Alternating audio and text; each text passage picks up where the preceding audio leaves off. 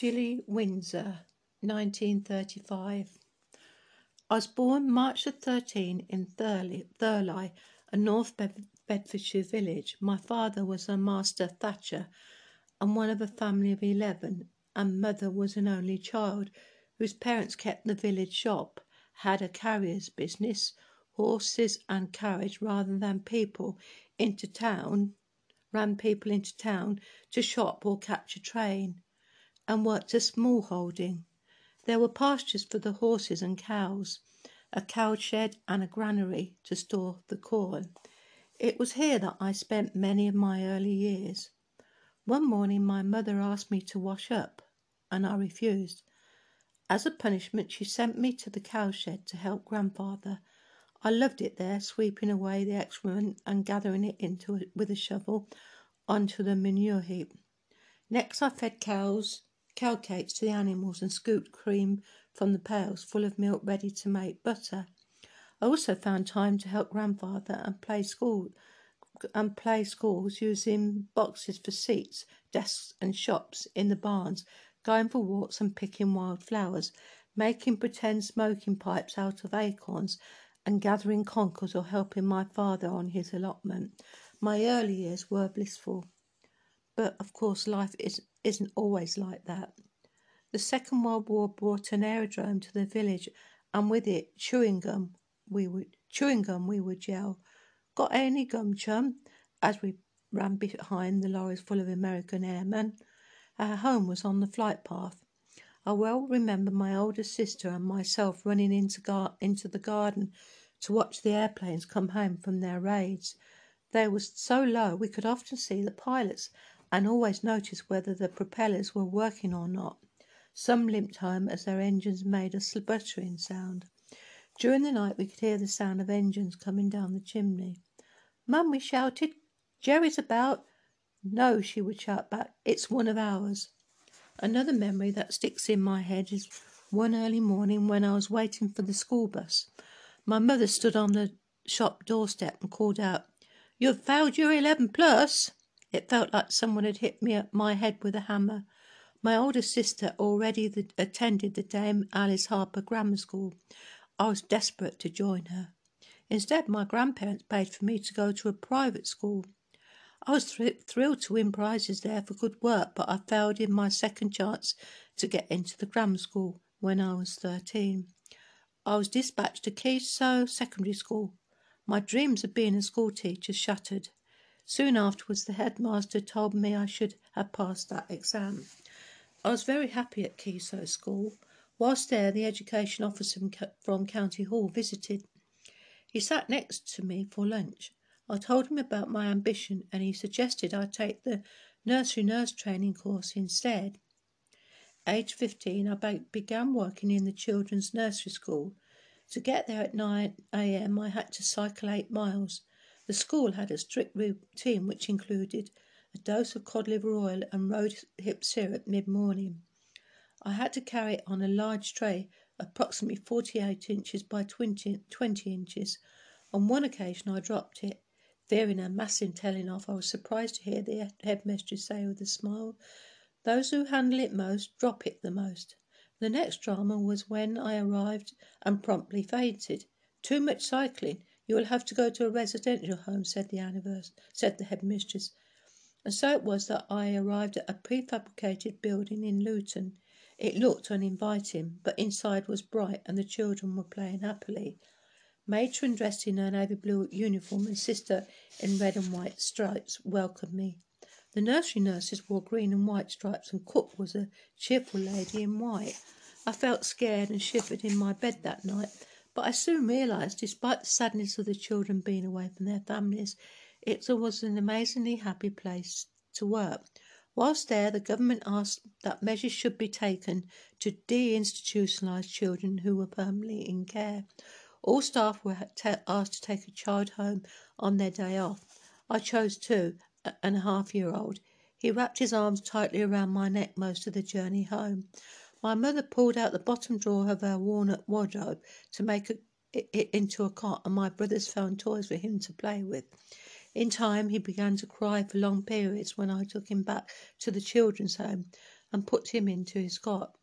You'll have to keep him, I told my mother. She agreed to look into this idea, and he became part of the family, living in the old vicarage, which had 14 rooms and was bought with 30 acres following the sale of the house and shop. It wasn't long before he began to call them Mum and Dad, but my mother always told him he had another mother. She was determined to track her down. This resulted in a monthly meeting with her, but for me it felt that he really belonged to me. A few years later, Mother noticed Philip was constantly wanting a drink and becoming listless and getting thinner.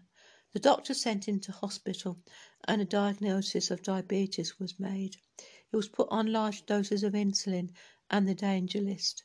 After a couple of wretched weeks, he began to improve, and 6 weeks later he was discharged, but falling into a coma was a common event in his life. I was relieved when I passed the nursery nurse examination. Matron suggested that I would make a good nurse and should apply to Addenbrooke's Hospital, Cambridge for training. Of course, without a grammar school education, I had to take an intelligence test. Fortunately, I was accepted. There followed 3 months in the preliminary training school, which consisted of studies and learning practical tasks. Training was hard, at times gruesome. Long hours, 2 or 3 of them in the sluice room, emptying huge jars of urine, 24-hour specimens which stank, and cleaning them together with bedpans and sputum mugs. The girl that shared 3 months of that remains a great friend, possibly a consequence of sticking together in adversity. On day duty, the first job in the morning was making beds, often with very old patients in the bed. Time allowed was 2 minutes, and if the completed task was unsatisfactory, sister or staff nurse would pull it to pieces, saying, "Make it properly this time." In fact, all work undertaken had to be of the highest standard. For the next 3 years I progressed steadily from bedpans to dressing wounds, monitoring intravenous drips and giving out the medicines and other more senior tasks. Several patients remain in my memory. Mrs. M, thin and gaunt with prominent eyes, who suffered with tapeworm. Mr. N, who had a metal tube in his neck, was equally thin, and a handsome young man who was in an iron lung. I can still hear the rhythm of the whoosh of the machine. Training was hard, but at the end of my general nursing training, I went to Belfast to do my midwifery training at the Royal Victoria Midwifery Hospital, a Protestant hospital and one of the earliest to have a premature baby unit. The smallest baby at the time weighed a little over 2 pounds. He felt so tiny and fragile to handle. On the wards, mothers were nursed in bed for 10 days. Little did we know that this put them at risk of thrombosis. On the streets, fires sometimes burned, and Protestants and Catholics clashed. On the hospital lawns, we sometimes sat in the sunshine listening to overpressed Elvis Presley singing "All Shook Up" and the Platters singing "I'm the Great Pretender." I loved Ireland and its people, but my happiness was shattered as I left the large hall where I sat my final examination to become a state-registered midwife. One of the ward sisters stopped me and told me to report to matron. Grim-faced, she told me that my little brother had died and I must return home. She insisted I travel by sea and take all my belongings with me. "You must be with your family," she said. I wept all the way from Belfast to Bedford and felt drained and exhausted. My family were bereft too. Subsequently, I worked at St. Bartholomew's Hospital as a staff nurse before moving to America with 2 friends to work in the Montefiore Hospital in Pennsylvania. I was staff nurse on the charity ward. Mr. P, who was black, asked me whether my blood, if I cut myself, would be the same colour as his. I assured him that it would be, and a broad smile spread across his face. In America, I earned much more money than at home. I spent quite a bit of visiting various states. First was New Jersey, where an uncle who left England with his possessions wrapped in a neckerchief worked for Mr. Choate, a former ambassador to England. He made me very welcome, took me out for delicious meals and showed me his incredible collection of silver. of which was out of sight in the sideboard. Another trip was to see the cherry tree in Blossom in Washington, D.C. The highlight there was waiting in a taxi at a roundabout.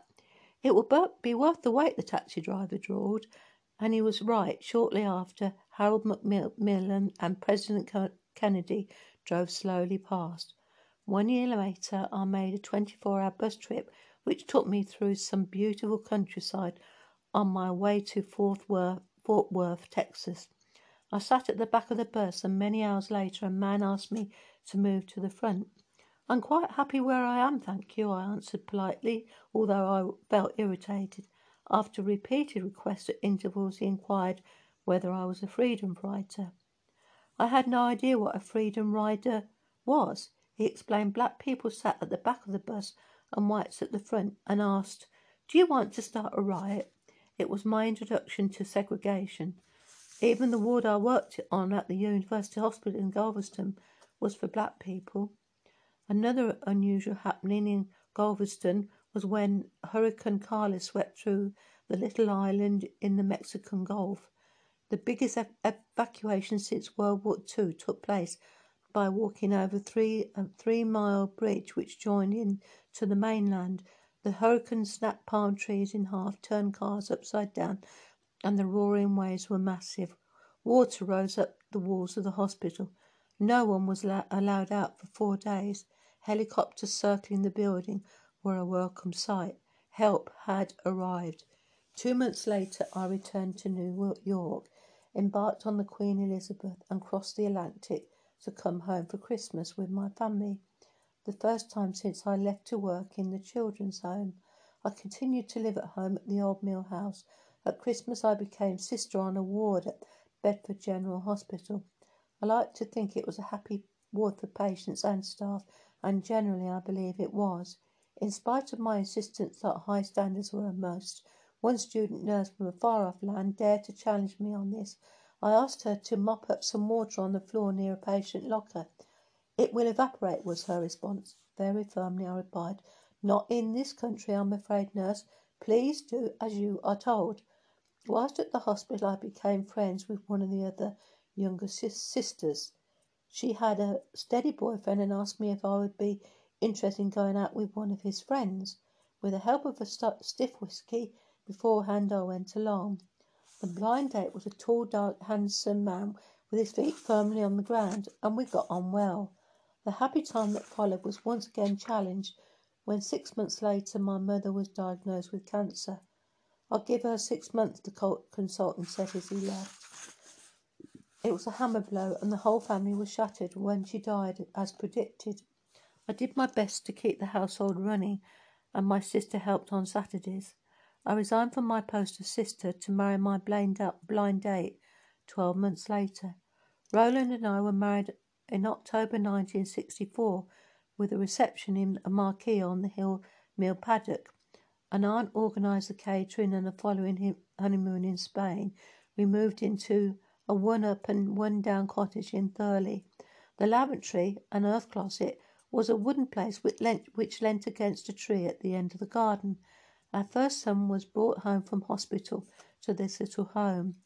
Meanwhile, Roland renovated the cottage which I bought earlier for my imagined spinsterhood. Before I showed it to him, I warned that it was a bit of a hovel. After viewing it, he remarked, "Quite novel. Novel hovel sounds okay." That stuck, and 50 years later the same name remains. So too do the features, rafters, beams, inglenook, fireplace. We settled happily into Novel Hovel. I was pregnant at the second time with my second son. One night we were woken by a loud knock. It was my eldest brother. "Philip is missing. He went to the doctor's but didn't arrive," he said. "Dad says you can come over. The police are searching for him." We made our way to the old mill. It was a long night, and together with my younger sister-in-law, we spent much of the time the following day walking around trying to find him. I thought of the ward sister who told me, "If you are a trained nurse, you can deal with anything." An off-duty policeman found him in a car upside down in the river. He had crushed through the hedge. In our grief, we dealt with constant telephone calls from local television and radio station. I felt that my tears would never dry, that I couldn't cope, but I had to. It was then that I decided never to waste another moment of my life. It was some comfort that the inquest concluded that he had a hypoglycemic episode which caused the accident rather than bad driving. In the next years, I stayed at home trying to be a good mother. I took the boys for daily walks, sharing my love of the countryside with them. I organised events such as dances in the barn to raise money for charity and the church, parts of which had become derelict. Played the organ, sometimes made refreshments for the weekly whist drives, and generally joined in village activities. Occasionally I did private nursing, mostly for people living in stately homes or mini stately homes. One particular lady had a companion who prepared a meal for me at night. We chatted sometimes, and I mentioned a solid silver tray in the bathroom with oils and cream spilled on it. A crying shame and a waste of a beautiful thing, I said. The next morning the companion gave me a wrapped parcel to open when I got home. It was the silver tray. It was hers, and with no living relative, she asked me to treasure it for her forever. Private nursing was special because there was plenty of time to attend to the patient's needs, to listen to their worries, and often they trusted me with their secrets, a great privilege. However, I felt I could do more and decided to train to become a health visitor. When I applied for training, I was asked at the interview what I could say to convince the panel that I could cope with an academic course for a year, knowing that I failed the 11 plus and had limited education. I read the Telegraph from beginning to end daily, I said. On the basis of that, we will accept you if you pass our intelligence test and write a satisfactory essay. I'll write something they are unlikely to know anything about, I thought to myself, and wrote about a mushroom. 2 hours later, the chairman of the panel lifted my essay high and said one word: excellent. The course was intense and for me very testing at times, but I survived. I only decided never to let the failed 11 plus haunt me again, and I went on to gain a BA through the Open University. Health visiting was a special 10 years. I was back among mothers, babies and children again, and the elderly.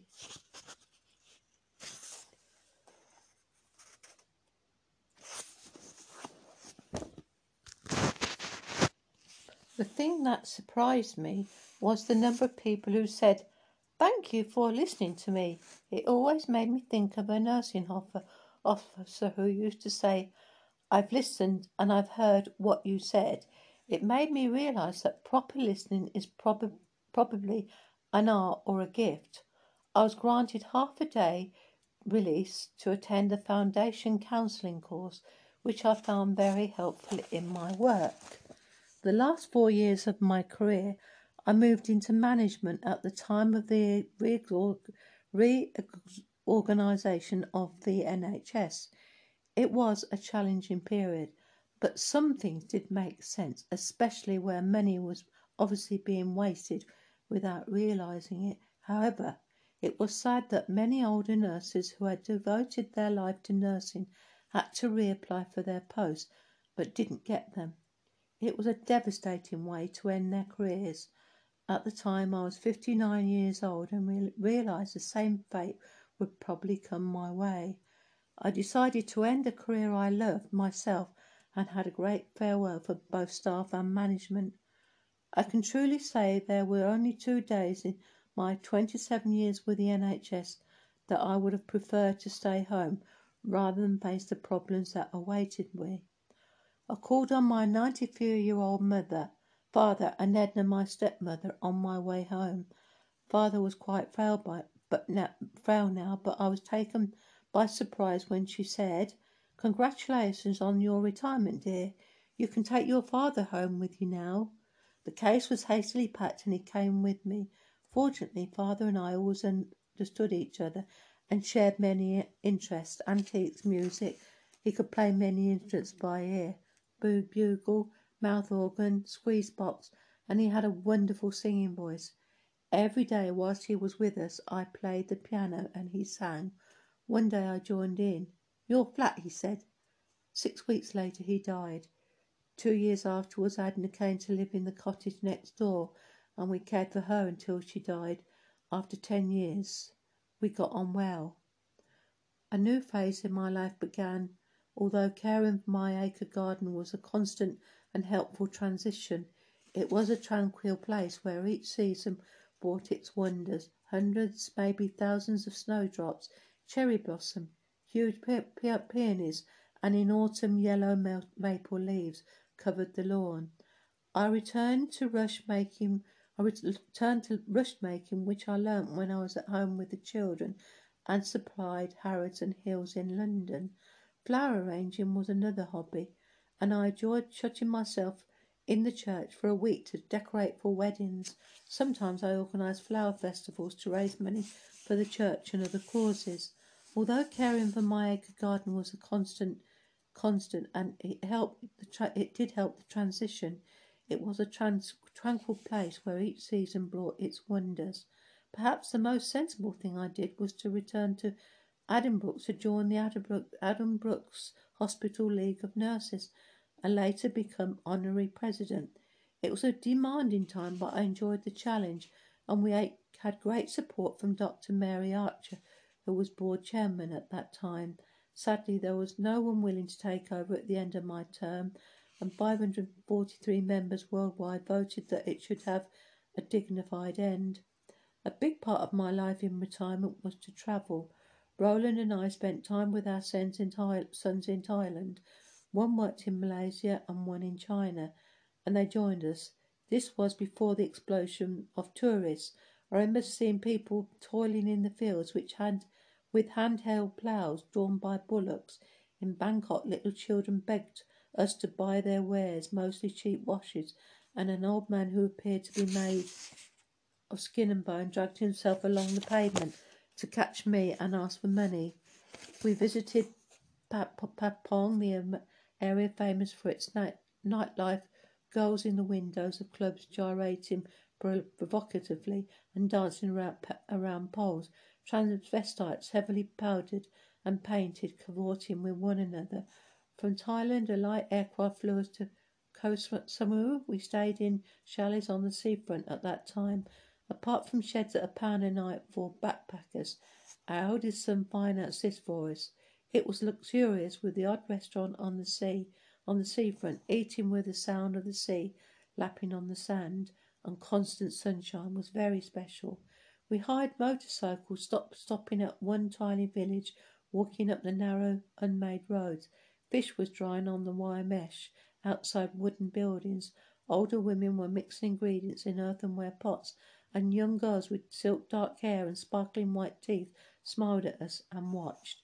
Two men with bristling muscles appeared from nowhere, carrying high, biting cocks with metal spurs attached to their legs. "Let's get out of here," Roland said as he turned and quickened his pace. We also visited Malaysia, seeing other family members, and stayed in their apartment in Kuala Lumpur.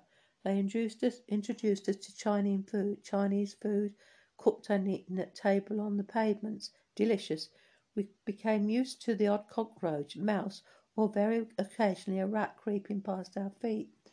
We used their holiday home in Malacca also, which opened onto the sea. On one occasion, the men went to play golf and I was alone in the garden when suddenly half a dozen lizards, about 2 feet long, appeared close to me. I was scared, but they soon left. Next, two boys came and quickly shinned up the tree, picked coconuts and threw them to the ground.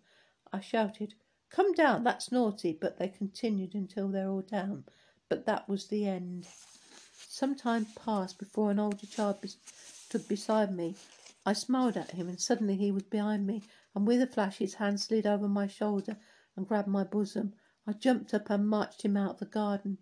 I welcomed the men back with open arms. My sons felt the boy was a young man. A few days were spent in another of their properties in Malacca. The house itself was fascinating. The rooms followed straight through from the front to the back. In the middle of one room it was open to the sky with a marble trough. In very hot weather you could sit there and enjoy the rain. The house was full of priceless Baba furniture. In addition, there was a visit to a fishing village. The longboats looked precarious, with the fishermen standing up casting their lines and wearing a straw-type hat with an enormous brim. Over time, I collected many hats and baskets made from natural fibres. My old nursing friend from the sluice days rang me one day. Fancy a trip to Pakistan? She asked. My daughter is going there for a year to work. We can have the house to ourselves most of the time there. Of course, I fancied a trip there.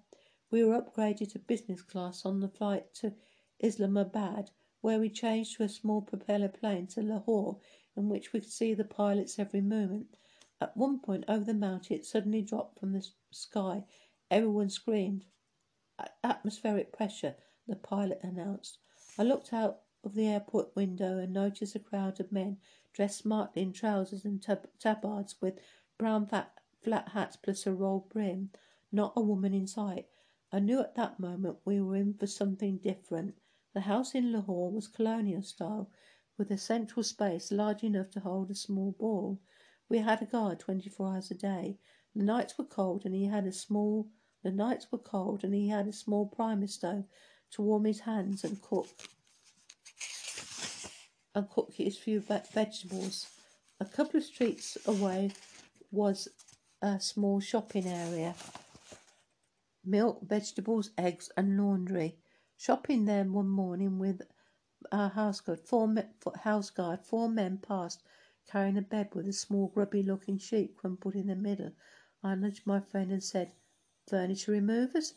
"No," he said. "Dead baby on the way to be buried." The next day we explored the old walled city of Lahore. There were many small partitioned areas with open fronts selling pots and pans, huge balls of string, men's traditional hats, and meat, sheep's heads, lined on a shelf with cuts of meat, something floating in a bowl of blooded water, a man with plaster of Paris applying it to broken bones, necklaces and bracelets, shoes and spices, and along the dirt path between the stalls wandered donkeys, small carts and goats, plus the buyers and two older ladies from England. We smiled and the people smiled back. Young people shouted, "Hello!" We felt accepted. The next day we visited large gardens with several hundred fountains. They were last turned on for Princess Diana, they told us. "We will turn them on for you, special visitors," and he did. It was an impressive show of water shooting into the air, falling over walls, whirling and twirling. We took a ride from the one city to another on a tonga, old-style pony and cart. It was basic and uncomfortable, but as we rode along, cars and lorries honked their horns at us and waved vigorously. Another day we visited a special square in the city. There were lots of very young children there wanting to sell little flower buttonholes. One little boy was drawing over a child's book on a stall. His dull eyes lit up when I bought it for him. There were some grand hotels in the area, and we sneaked in to use their toilets. The only public ones we could find were without doors. A young lawyer we met took us on a tour of the famous school called Ashinson, where they had ponies for the pupils to ride. He also treated us to a tasty meal in one of the grand hotels and helped speed up our visas to cross into India to visit Amritsar, the Golden Temple. There, a gentleman guided us through the kitchens where they cooked for the poor. We waded through sloppy food spilled from huge cauldrons onto the floor and were invited to sit cross-legged and eat with the poor. We felt we couldn't face the food, unfortunately, and declined the offer. Back in Pakistan, we visited Islamabad, Pindi and Peshawar.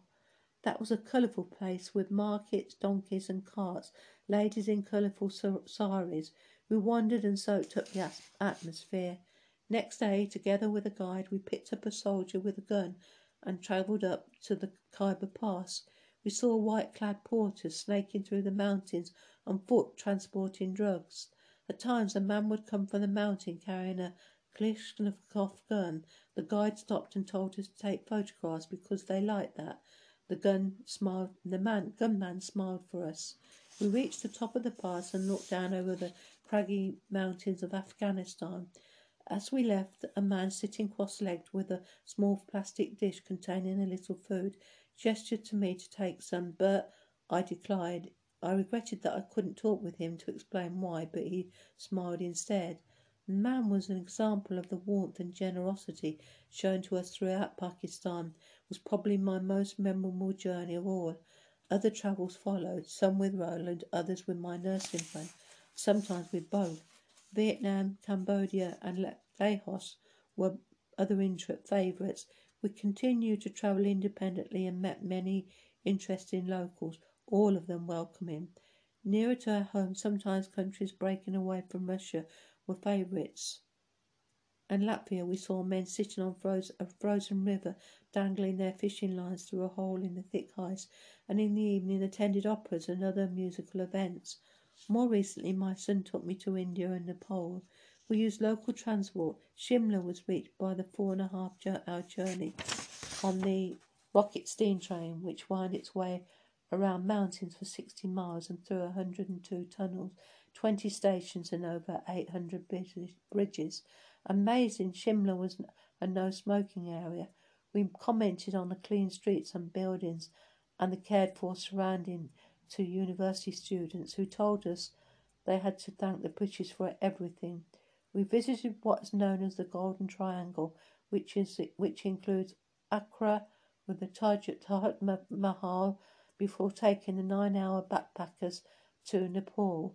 Finally, we wanted to give back, so we stayed in guest rooms at a children's home in Bharatpur and were able to help with their care one day. It was excellent, and we learned that it cost £100 to educate a child for a year. Recently, we celebrated our golden wedding. We asked guests to give £1 each to this cause. The result was enough to educate 2 children for a year. Now, as I approach my 80th birthday, I look back on my life with thankfulness and take time to enjoy our grandchildren. A little bridge walks in the countryside, give a few talks here and there, and tend the garden. I look forward to the next 10 years.